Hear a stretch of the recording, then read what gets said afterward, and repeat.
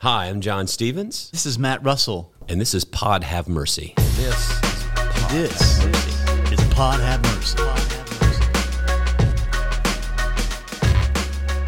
Well, I'm John Stevens. And I'm Matt Russell.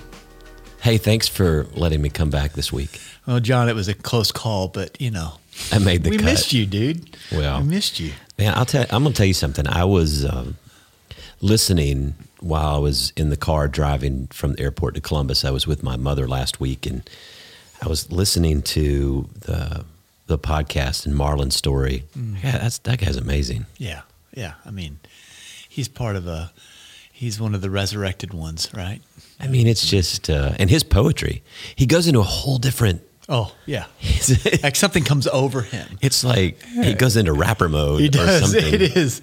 It was so authentic and real because it's his story. Yeah. Where he's from. It's just awesome. It's amazing.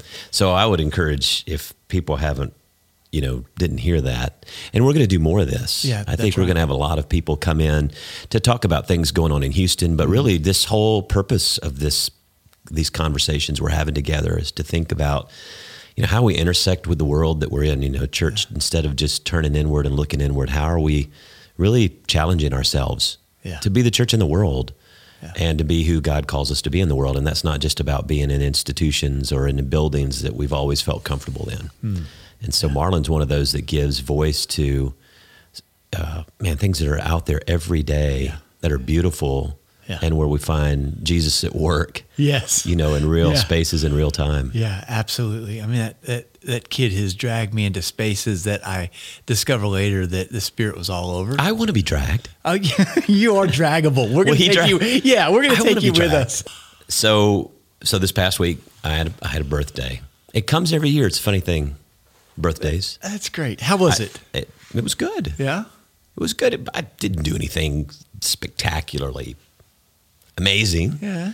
My wife, I think she felt bad for me because like everything I suggested, she goes, "Okay, we'll do that. It's your birthday."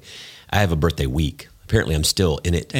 Oh yeah. So Sunday, as I was standing up there, I was just talking about turning 50. And I said, when you look at the back of your hand, look at the back of your hand. I said, this is not the hand that I remember.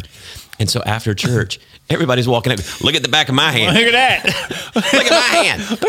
Hey, check out my hand. Look at my hand. Look at my hand's way worse than your hand. I was like, oh, Lord. I didn't know it was a competition. You've unleashed something, John.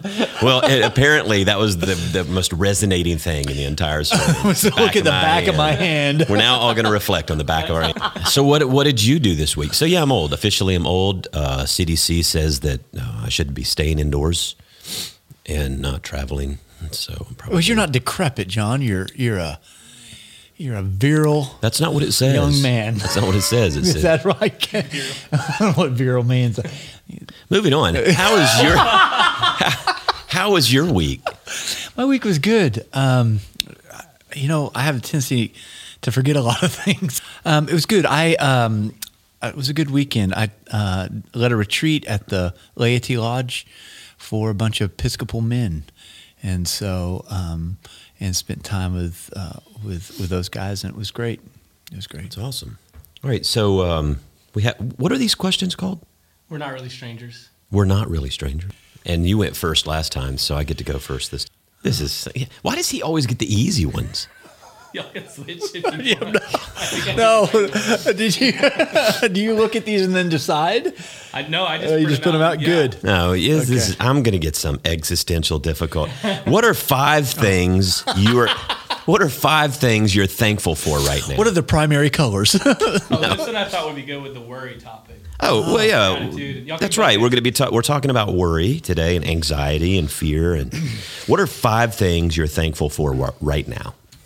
Thankful for right now, today. Mm-hmm. Okay, number one, sitting across from you, love it. Oh, thanks. That's. I'm serious.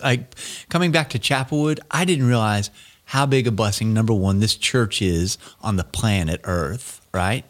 And then getting to know you and the staff, it's like, oh, this This is awesome. Probably should have said my family first because Yes. my wife listens to this. She's got, well, John Stevens won, me too. Yeah, I know. You're So, in trouble. and now that I've just said that voice, then I'm going to get in trouble twice. So, 3 times, actually. darn it.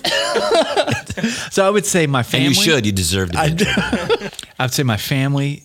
We it's always a whirlwind and a beautiful thing at the same time. And so there's some great things going on there with my boys and Michelle. And so I love going home. I'm in a really good place with kind of learning some things out of meetings I'm going to in terms of my 12-step stuff and just spiritual stuff that's going on in my life. And so I feel like I'm in tall grass right now in terms of just my own spiritual life. And that's not always the case, and so I feel a lot of gratitude for that. No, you still have 2 more. I'm keeping count. I know you are. This is like that's kidding. 3. Is it, can 3 cover? That's a lot. But those were 3 really good ones. John, what question did this year leave with you? So I'm assuming we mean this year 2020, which has just started. Sure. And I think, the question that I have is, what the hell is next? That's the question that this year is like, okay, what next? I'm going to put that on your tombstone. Just John Stevens. What the hell is next? No, I'm serious. We're going to talk today about, we're going to have conversations about worry and anxiety and all this sort of stuff. And I'm thinking to myself, I got an email yesterday from someone in our church and said, here we go again. Stock market fell 2,000 points. Oil crashed by 25%. We live in an oil town, Houston. So there's the potential if that stays in place, you could have 20,000 people lose their jobs. And they're like, oh no. And I'm going back and I'm thinking, since I've been in Houston since 2014, it's just been a litany of things every year, like really big things. So it's kind of like now I'm conditioned. Like, okay, bring it. Yeah, right. Bring it. At this point, there are those times when you could it get worse and you go, it could. Yeah. And this is one of those times where I'm like, nah. I don't know. The next thing's not going to be nearly as bad. Yeah. We were supposed to take a group from church to Israel this week. Right. That's postponed for good, which, not for good, but it's good that it was postponed. I have friends that have flown all the way over there to take people on a Holy Land tour, and they get over there and they've had to turn around and come back in a day or 2. Yeah. So I'm very grateful. Talk about things I'm grateful for is that I'm not like on a plane finding out I got to turn around and come back. So the good thing is you can get a cruise right now to Galveston for $155 for like 10 days. I think so. I think they would actually pay your way and give you shop credit. That's right. and give you shop credit. And they would still have a hard time. Yeah. Do you know we have people on our staff in our church that are on a cruise right now. I know. That's crazy. I've already said what I need to say about cruises. Yes. On the very first time we got together, and I think I need to stop. Stop there. So I was reading a study. Actually, I had a couple of studies. I thought they were interesting. So the 6 things that people under 39 bring up the most in therapy. One is I can't make a decision because I feel like if I make a decision, it could be the wrong decision. Are you talking about yourself or one of the 6? No, this is one of the 6 things that people under 39 would say. They bring up. They have a hard time saying no, especially to their parents. Mm-hmm. I'll never make enough money to start my life with my partner and be able to establish myself. I feel helpless about all the things that are going on in the world. I feel like a fraud. And my anxiety is actually affecting my life. Yes. Wow. So that's a whole generation of people that would say, even before all this stuff, that anxiety is affecting their life. I was telling you, I was reading this thing that I found fascinating from this book called, have you read The Happiness Hypothesis by Jonathan Haidt? Oh, yeah. You have read it? A long ago. So he talks about, you know a lot about attachment theory and all this. What I found interesting is that he talks about how they studied animals and humans, and that when they're born, they attach to the mother. It could be the father too, but typically they studied mother. What I found is that they have these, every child as they grow, every human, every animal has this balance, especially mammals, right? They play, they learn to play. So there's this balance between safety and exploration. And so a child that stays safe survives, but a child that explores and plays also grows and adapts and becomes proficient and is able to survive and excel in life. So you have to have the balance. And as long as they feel that they're in a safe environment, they can explore and play and grow and develop and become fulfilled. Yeah. But as soon as they feel threatened, they revert out of that into the place of safety. And he gives the example of, when you go over to a little 2-year-old's house, if you go to his house with mom in the room, you can find that child will start to engage in you right away and play with you. And you won't have any issue. But now if mom brings the 2-year-old over to your house, or sometimes I see this when they come to church or other places, and you want to get out and play with them. They're like hiding behind mom, they're holding on, they don't want to separate and all this. Made me think that when you're separated from the things that give you safety and security, that he talks about as attachment figures. Like, for example, when they're in hospital stays, children that are in hospital stays, they studied this. They descend into passivity and despair because they're denied a stable and enduring attachment, a safety relationship. And I thought about this. I think this stuff is fascinating because you have, and I'm not saying church is the only way this happens, and let's just call it a faith community. Okay. All right. When you have a faith community, there was a guy last week that came up to me, and his wife is going through cancer. And he said, my Sunday school class, my church, they poured into me, they visited, they've been with us. That brought him such comfort, such connection to face the worry and the anxiety. And I wonder if there now, when we look at the sociological data of this generation that is less connected to communities of meaning, I say church, that's for us, but communities of meaning, communities of faith.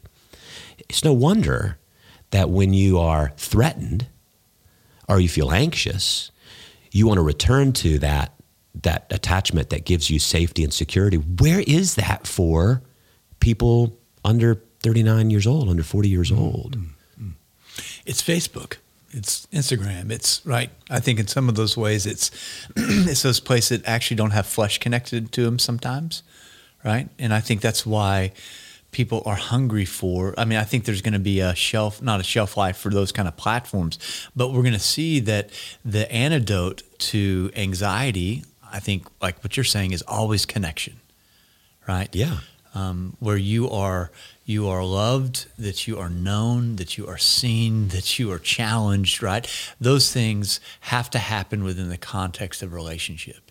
And so there's a sense in which we're running to the edges of our technology, and they're no longer able to support our humanity in a sense, right?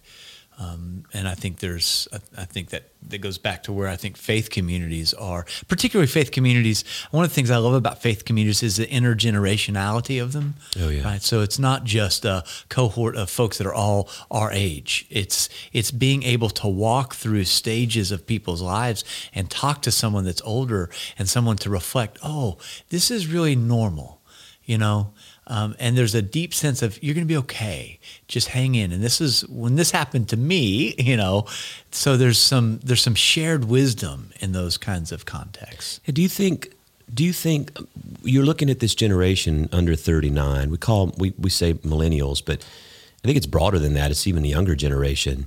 And we were in the transition period, but you've seen this really massive drop off in connection with communities of faith and church. It's a significant drop off of that age group that says they're affiliated, either Christian affiliation or Christian worship attendance or any of those things.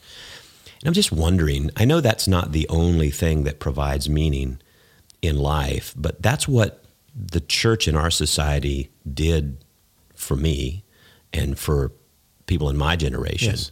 That still had value and a sense for it. It was there, and I just wonder when that's gone, what takes the place of that for people in their 20s and their 30s. I wonder if that's where those 6 things that are coming up for millennials in therapy are really endemic of that, right? And so you have this sense in which, and it's not just millennials. I think that it's folks that are caught in jobs where they're maybe highly successful but highly isolated. It's the issue. It may not be just developmental and age. It may be the fact that we live in a modern society where we are cogs in the wheel, and that we're fighting for all this money and space and time. For family, for relationships, to be able to do these things, to have these experiences. One of the things I think the millennials really teach us, and my generation and the older generation, is that work and meaning and mission and service don't have to be bifurcated or all in these kind of different discrete categories, right? So most of my friends that are in that age range under 39 are looking for jobs that have meaning. Right? They want to do something that, in a sense, they're saying, I'm living within my own personal mission, And so there's some things I think also that those folks have a lot to teach us. Well, there's a lot of research out there that says that people who are in their 20s, so the Great Recession was in 08, 09, so that's 11, 12 years ago. So you think about people who are in their 20s, maybe early 30s, 20s, and upper teens, they came of age in a very scary time for money.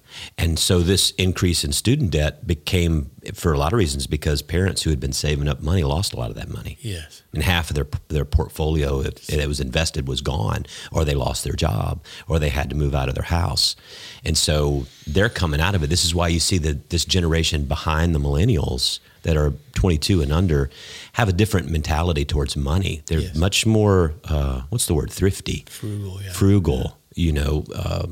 As a whole generation, than our generation was, that came up in the 80s when you just dollar bill, yo. Just burn it. It was everywhere. It was like you stumbling over piles of money, and now you have all this wealth accumulated. This is why I think, you always, and I don't do a lot of politics on Sunday morning at church, but you look at the dynamics of what you see going on, and someone like Bernie Sanders, who has a lot of support among young people, there's a message there that he is speaking that's resonating with an angst and an anxiety and a worry in that younger generation. Absolutely.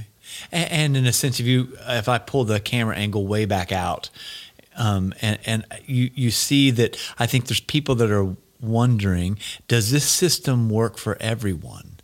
Does it works for some people for sure, but in this new generation where we have much more of an immigrant population, we have folks that are making less, that are saddled, as you said, with student debt. Is the kind of economy that we're working with, is it working for everyone? And I think there's an anxiety about that says something's got to change, but how does that happen? How does that take place? I don't know the answer to that question. I do think it's interesting, though, that to me this connection is key. Where are we finding authentic connection that goes beyond a surface connection, a superficial connection? When I say authentic connection, I'm thinking about something that really moves deep from the mind to the heart, where you start drilling into the real needs of life. Have you ever heard of these? For our podcast listeners. Well, I know if you're on News Channel 2, I know what those are. So for those of you who can't see, these are little tiny dolls. Tiny people. They are. They're Guatemalan worry dolls. Yes, they are. And so this is an ancient thing, and they're dressed like the Aztec Mayan people. And you would take these dolls, they give them to their children. They've been doing this for thousands of years. They give them to the children if they're worried about something. And they take them and they speak the worry into the doll, and they put it under their pillow. And so they sleep on, the whole idea is you sleep on top of your worry. And by the next morning, the story is taught that your worry is either gone Or because you've slept on the worry, now you have some new capacity, new insight, new ability to deal with, to cope with the worry that you have in front of you. Can I have that? Just kidding. Would you like one? I may take it to bed tonight. Which one do you want? There's one with orange and blue. Take one. They're great. Yeah, put it under your pillow, see if it works. Now, here's the thing that I found fascinating. In Philippians chapter 4, Paul says, don't worry about anything. How easy is that? That's pretty easy for me, John. How are you doing on that? Of all the things... I'm just a spiritual ninja, though. I mean, of all the things in the Bible that people say, you got to do what the Bible says, don't worry about anything. Okay, good. Stop. We don't even need to have this conversation anymore. Just stop it. Yeah. Stop it. Just stop worrying. Stop it. You'd make a great psychologist. That's what I would do. I'm here with a problem. Just quit. Just stop. Just stop. All right, that'll be $150. See you next week. One of the things that's fascinating about Philippians chapter 4, though, is he says, don't worry about anything. Rejoice in the Lord always. Let your gentleness be known to everyone. Don't worry about anything, but in everything in prayer and supplication with thanksgiving, let your requests be made known to God. And the peace of God, which surpasses all understanding, will guard your hearts and your mind. Don't worry about anything, but through these things, let your requests be made known to God. And the peace of God, which surpasses all understanding. What I always found interesting about that is the word for worry, merimna, in the Greek, means to pull you apart into different pieces. Yeah. And the word for peace, irene, means rest, but it also means to cobble something back together as one. To remember. Put it back to, yeah. Yeah. That's great. I was taught 100 years ago that the word for worry also in the Latin means to choke or to strangle. And there's that part that we're pulled apart and strangled. And that's what our anxiety and worry does. I wonder if Paul was so captivated by this alternative reality that Jesus brings, that he could show up and not as somebody that's like totally disconnected from reality. He can say, don't worry, because not that there's nothing to worry about, but I know in my own life, if I let worry begin, always comes with a voice, it comes with a presence, and it always ends up feeling like the truth. It's the kind of thing that wakes me up at 3 a.m. where I think, I've known now, I don't make any decisions at 3 a.m. when I'm worried about something, right? Smart. Because I used to think that at 3 a.m. I'd wake up and that was the true reality, right? That was it. That was who I was. I'm just looking for the bathroom at 3 o'clock.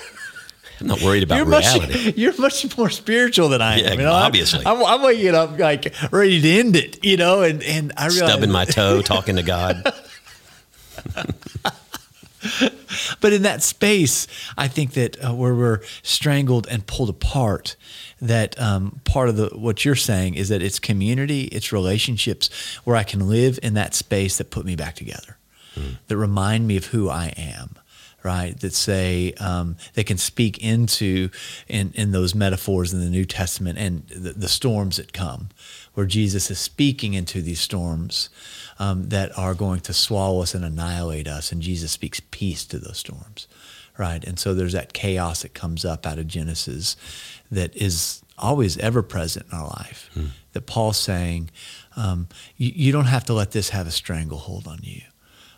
Instead, by prayer, and we're seeing now the neurobiology of prayer, the way that it really shapes and shifts the way that we think, and the way that it can really bring amazing things to our life. So he's saying, instead through prayer and supplication, you got a God that cares about you, dude, and dudettes.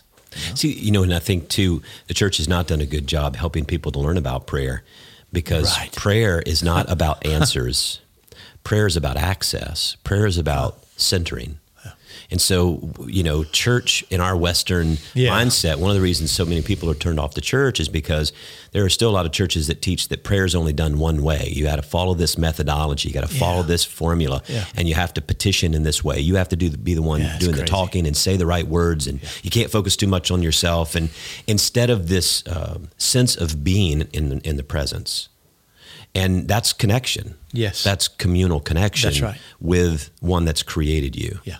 It's communal connection with something. Even people that are not Christian who engage in meditation or engage in quiet rest, there's a sense where they're centering on themselves, or they're centering on some energy or something. And it's the same thing. This is why so many Christians, I know Christians that'll tell people that like centering prayer, or prayer and meditation, like the ancient prayers of the breath prayer. Yes. And people say, "Oh, that's New Age. That's of the devil."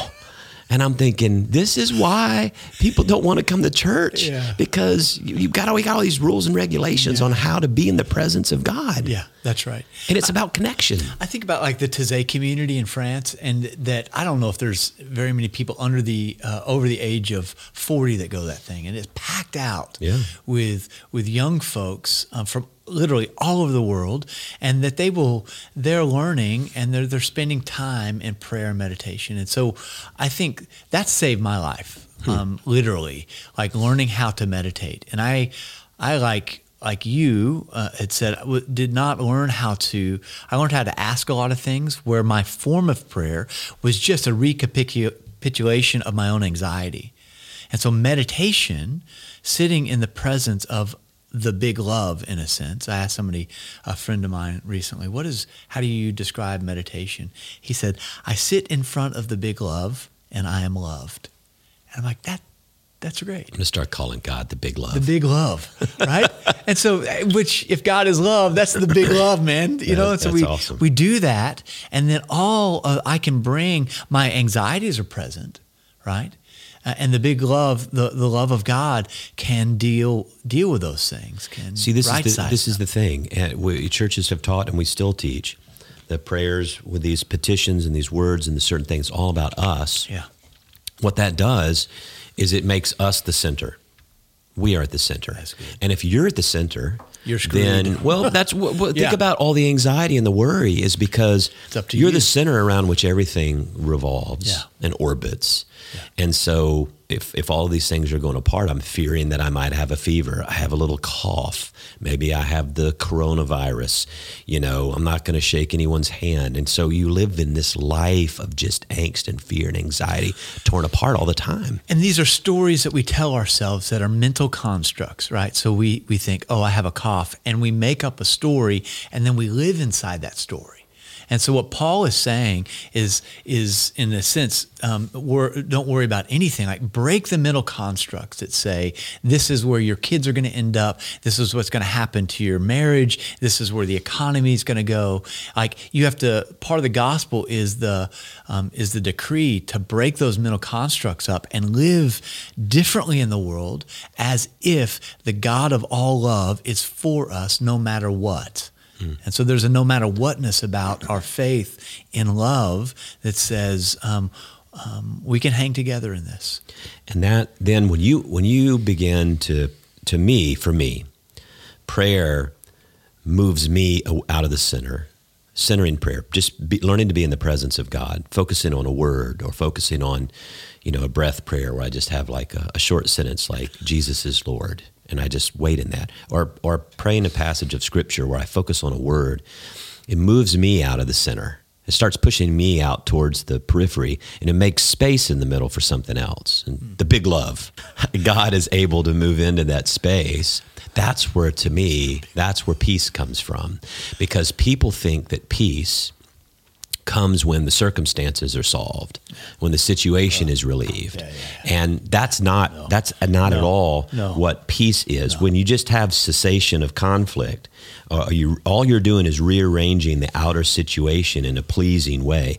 That's not peace, because as soon as something goes wrong again, guess what?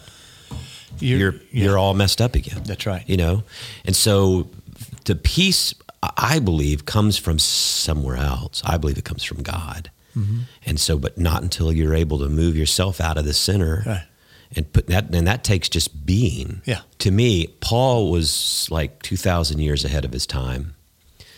Because he gives you a prescription. He gives you an outline, not really a methodology, but he gives you an outline of a way of living. Mm-hmm. And he talks about prayer. Here again, making space for yourself to be centered around something that's not just Yes, you. yes. Right? That's the first part. Then that leads to peace, he says. Then the peace comes. And then no longer it's just once the situation is fixed, but it becomes like in the midst of a situation, I can find myself together at one. Yes. And then he says, you need to redirect your thinking. He says, whatever is true, whatever is holy, whatever is just, whatever is right, think on these things. Yeah. And I'm thinking, this guy knew about psychological neural pathways. This is neurobiology, right? In like the first century. Wow, this Bible stuff works. I mean, isn't that amazing though? Yeah. There's all this study on neural pathways. I mean, how many people do we know? And I'm sure you know, they are literally, everything is negative. Yeah. Negative about everything. Yeah. Well, hey, the sun came up today. Yeah, but it's going to go down this evening. Thank you, Eeyore. Hey, you won the lottery. $365 million. Yeah, but I got to pay the government a third of it. You know what I'm saying? Yeah. And what happens is they live their life. It doesn't matter what happens. They only have one trail cut through their brain, and it's that negative neural pathway. And when Paul says, think about these different things, he's saying you got to cut a new trail. You have to actually, I think there's intentional, I think the will is important in this. There's one part of it that's the spiritual component, but there's the self-control and self-discipline. Right. That you have to start thinking in different ways. Absolutely. I wonder, in a psychological reading of the New Testament, if that's what the kingdom of God is, this breaking into a new consciousness, the way that we've been formed in these pathways that you're talking about, that Jesus shows up on the scene and talks about a new age, a new consciousness, a new way of being in the world, right? Mm-hmm. And Paul takes that and has this amazing encounter and experience that knocks him off his horse, gets up a different person, a new consciousness, in effect, saying, oh, in Christ, these categories all go away, and there's a oneness that happens within humanity. You can be so affected by the love of God that you realize that no one stands outside of that. There's not us and them. Yeah. There's not good and bad. There's not coronavirus. And it's like, okay, let's do all the things we need to do to be healthy people and to reach out to those that are not healthy. But God's got us. We're one. We're in this together. Nothing can separate us from the love of God.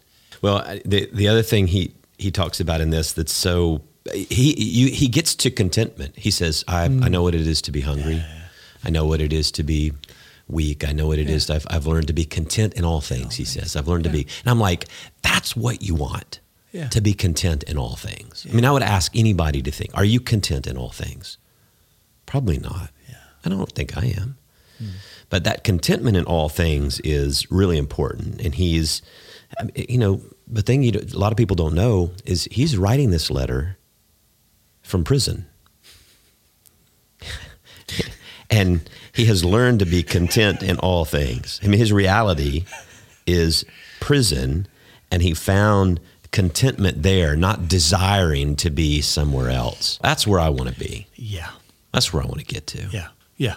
Can I say this also, that there are some folks that are freighted with anxiety that comes through just kind of natural ways of their own kind of biological processes, or folks that have gone through deep trauma in their lives where medication has been really helpful. Oh yeah, for folks. And so I want to make sure that what we're saying in this also is, get off your meds and just pray more. That's not what we're saying. We're saying that for folks that are on meds, and I'm one of those people that has struggled with an anxiety disorder, and I found at times in my life medication be extremely helpful of just kind of calming some of the crazy and allowing me to develop, to get out of myself and develop those kind of relationships or spiritual pathways out of those things that are really helpful. That's a really good point. And I wouldn't want anyone to think that I was insinuating anything other. To me, when I think about how we're talking about prayer and moving ourselves out of the center, prayer, again, is not just me talking to God, but prayer is a way of being and existing in the presence of God. So if you're moving out and you're making space, some of the things that you have to do, there are some things that you have to do to allow yourself to be moved. There's some ways that we overly limit ourselves. Right. Sometimes we have to give things up. Like in the season of Lent, you fast because that allows you to move out of the space. And like you said, in other ways, there are limitations in our biochemistry that keep us from not allowing ourselves to move out of the center That's right. of this spiral Yeah. of depression. And we need assistance. And God has created people who are really smart Yeah. about this stuff Yeah. and have given us the gift of Yeah. medicines that are able to help us to, okay, now I can see Yeah, more I got to clearly. step on it. Yeah. Right. Now I can see how I'm interfering in this process, and that assists you. So I think it's just like any other spiritual tool. I mean, if you're thinking about the whole body, mind, spirit, relationships, everything, you can't take the biochemistry out of it. That's I don't think. No. So if we were going to sum this up for you, I mean, what would you say to people, whether they're older, middle-aged, younger, who are just dealing with a deep sense of worry and anxiety right now in the world and the state of things? Yeah. What would be your word? I don't want to minimize, but my hunch is that every generation has stood in front of something like this, a configuration of things that feel like, could this be the end? This is what the apocalypse is always about in New Testament writings, right? We're always standing at the end of something. One of the things I would say that is that the God that we hope exists in this world in Christ is this God that is for us, that is embedded in relationships, that will not leave us or forsake us, and that there's another world possible as we continue to work for that world in this world. And I would say to everyone that this spirituality that we have to develop to help us to deal with worry and anxiety, to find the peace in us, is something we better figure out and learn and struggle to do, because as soon as the coronavirus is gone and Wall Street goes back up and the oil booms back up, it will only be a matter of time before it'll be the Something next else. thing. Yeah. And the question is, is peace really defined for us just when everything gets back to be okay? Because if that's the case, we're not going to be ready for what comes next. That's right. So what are you doing this week? What do you've got planned coming up? So I'm preaching this weekend. You are preaching I this am. weekend. I'm glad that's the first thing you said. Wait, I thought you Because were. even though I'm not going to Israel, am I still preaching? You are Should I still ask you? Okay. preaching. All right, yeah. So Yes.